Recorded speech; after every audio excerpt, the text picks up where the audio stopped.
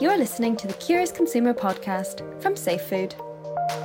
We at the Curious Consumer podcast are on a quest to demystify food safety and separate fact from fiction. We are food microbiologists from Safe Food. I'm Mairead McCann. And I'm Linda Gordon. And today we're talking burgers. So tell me, who do you think invented the hamburger? The Americans, probably. I don't know if it's the Germans or not, I'm not sure. I'm going to say the French. Well, I don't think it was Americans. It sounds American, but the word hamburger sounds Germanish. The French, because the French are known for their food. Is it France? Great guesses there, but it was the Romans.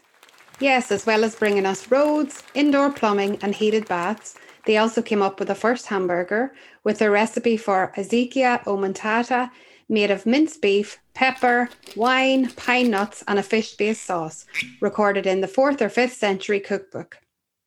In the 13th century, the Mongols had steak tartare, which were slabs of meat kept under their belts. Londoners had Hamburg sausages in the 1700s, and it wasn't until the 1900s that America officially got its hamburger, created by Louis Lassagne in Connecticut. Though it was served between toast, so there's still debate. But how do they cook it? Well done, until brown in the middle, or juices run clear.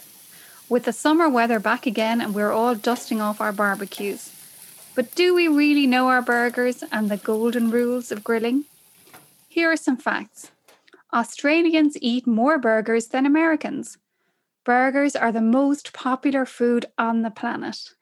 And burgers are also responsible for one of the worst cases of food poisoning in US history.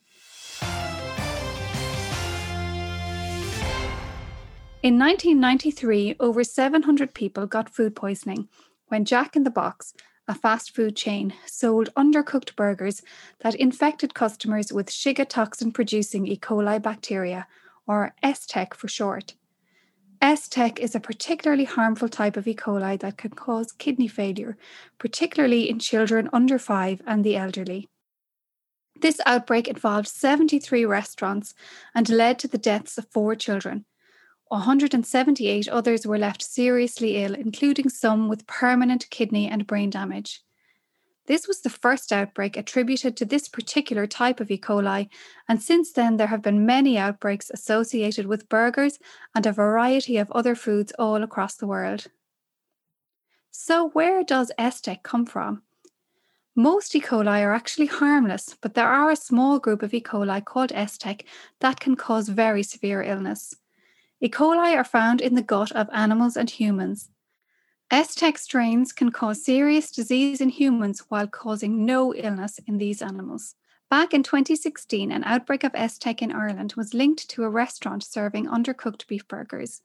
This prompted Safe Food to commission a consumer survey which found that 24% of people on the island of Ireland have a preference for undercooked burgers. So how do you cook your burger? I love burgers. Definitely one of the staples for the summer. I like it cooked medium to well done with plenty of cheese.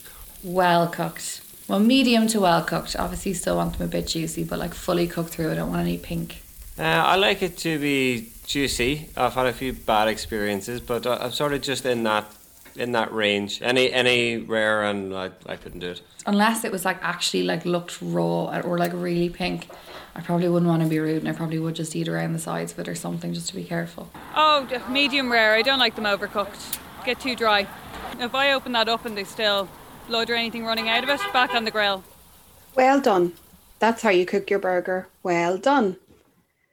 And a question we get asked regularly is why you can eat steak rare or undercooked, but you need to cook a burger thoroughly.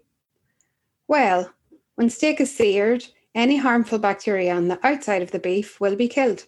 This makes the steak safe to eat. On the other hand, when we mince beef to make burgers, any harmful bacteria from the surface of the raw meat will be spread throughout the burger. So unless the burger is cooked right through, these bacteria can remain alive on the inside and could cause food poisoning.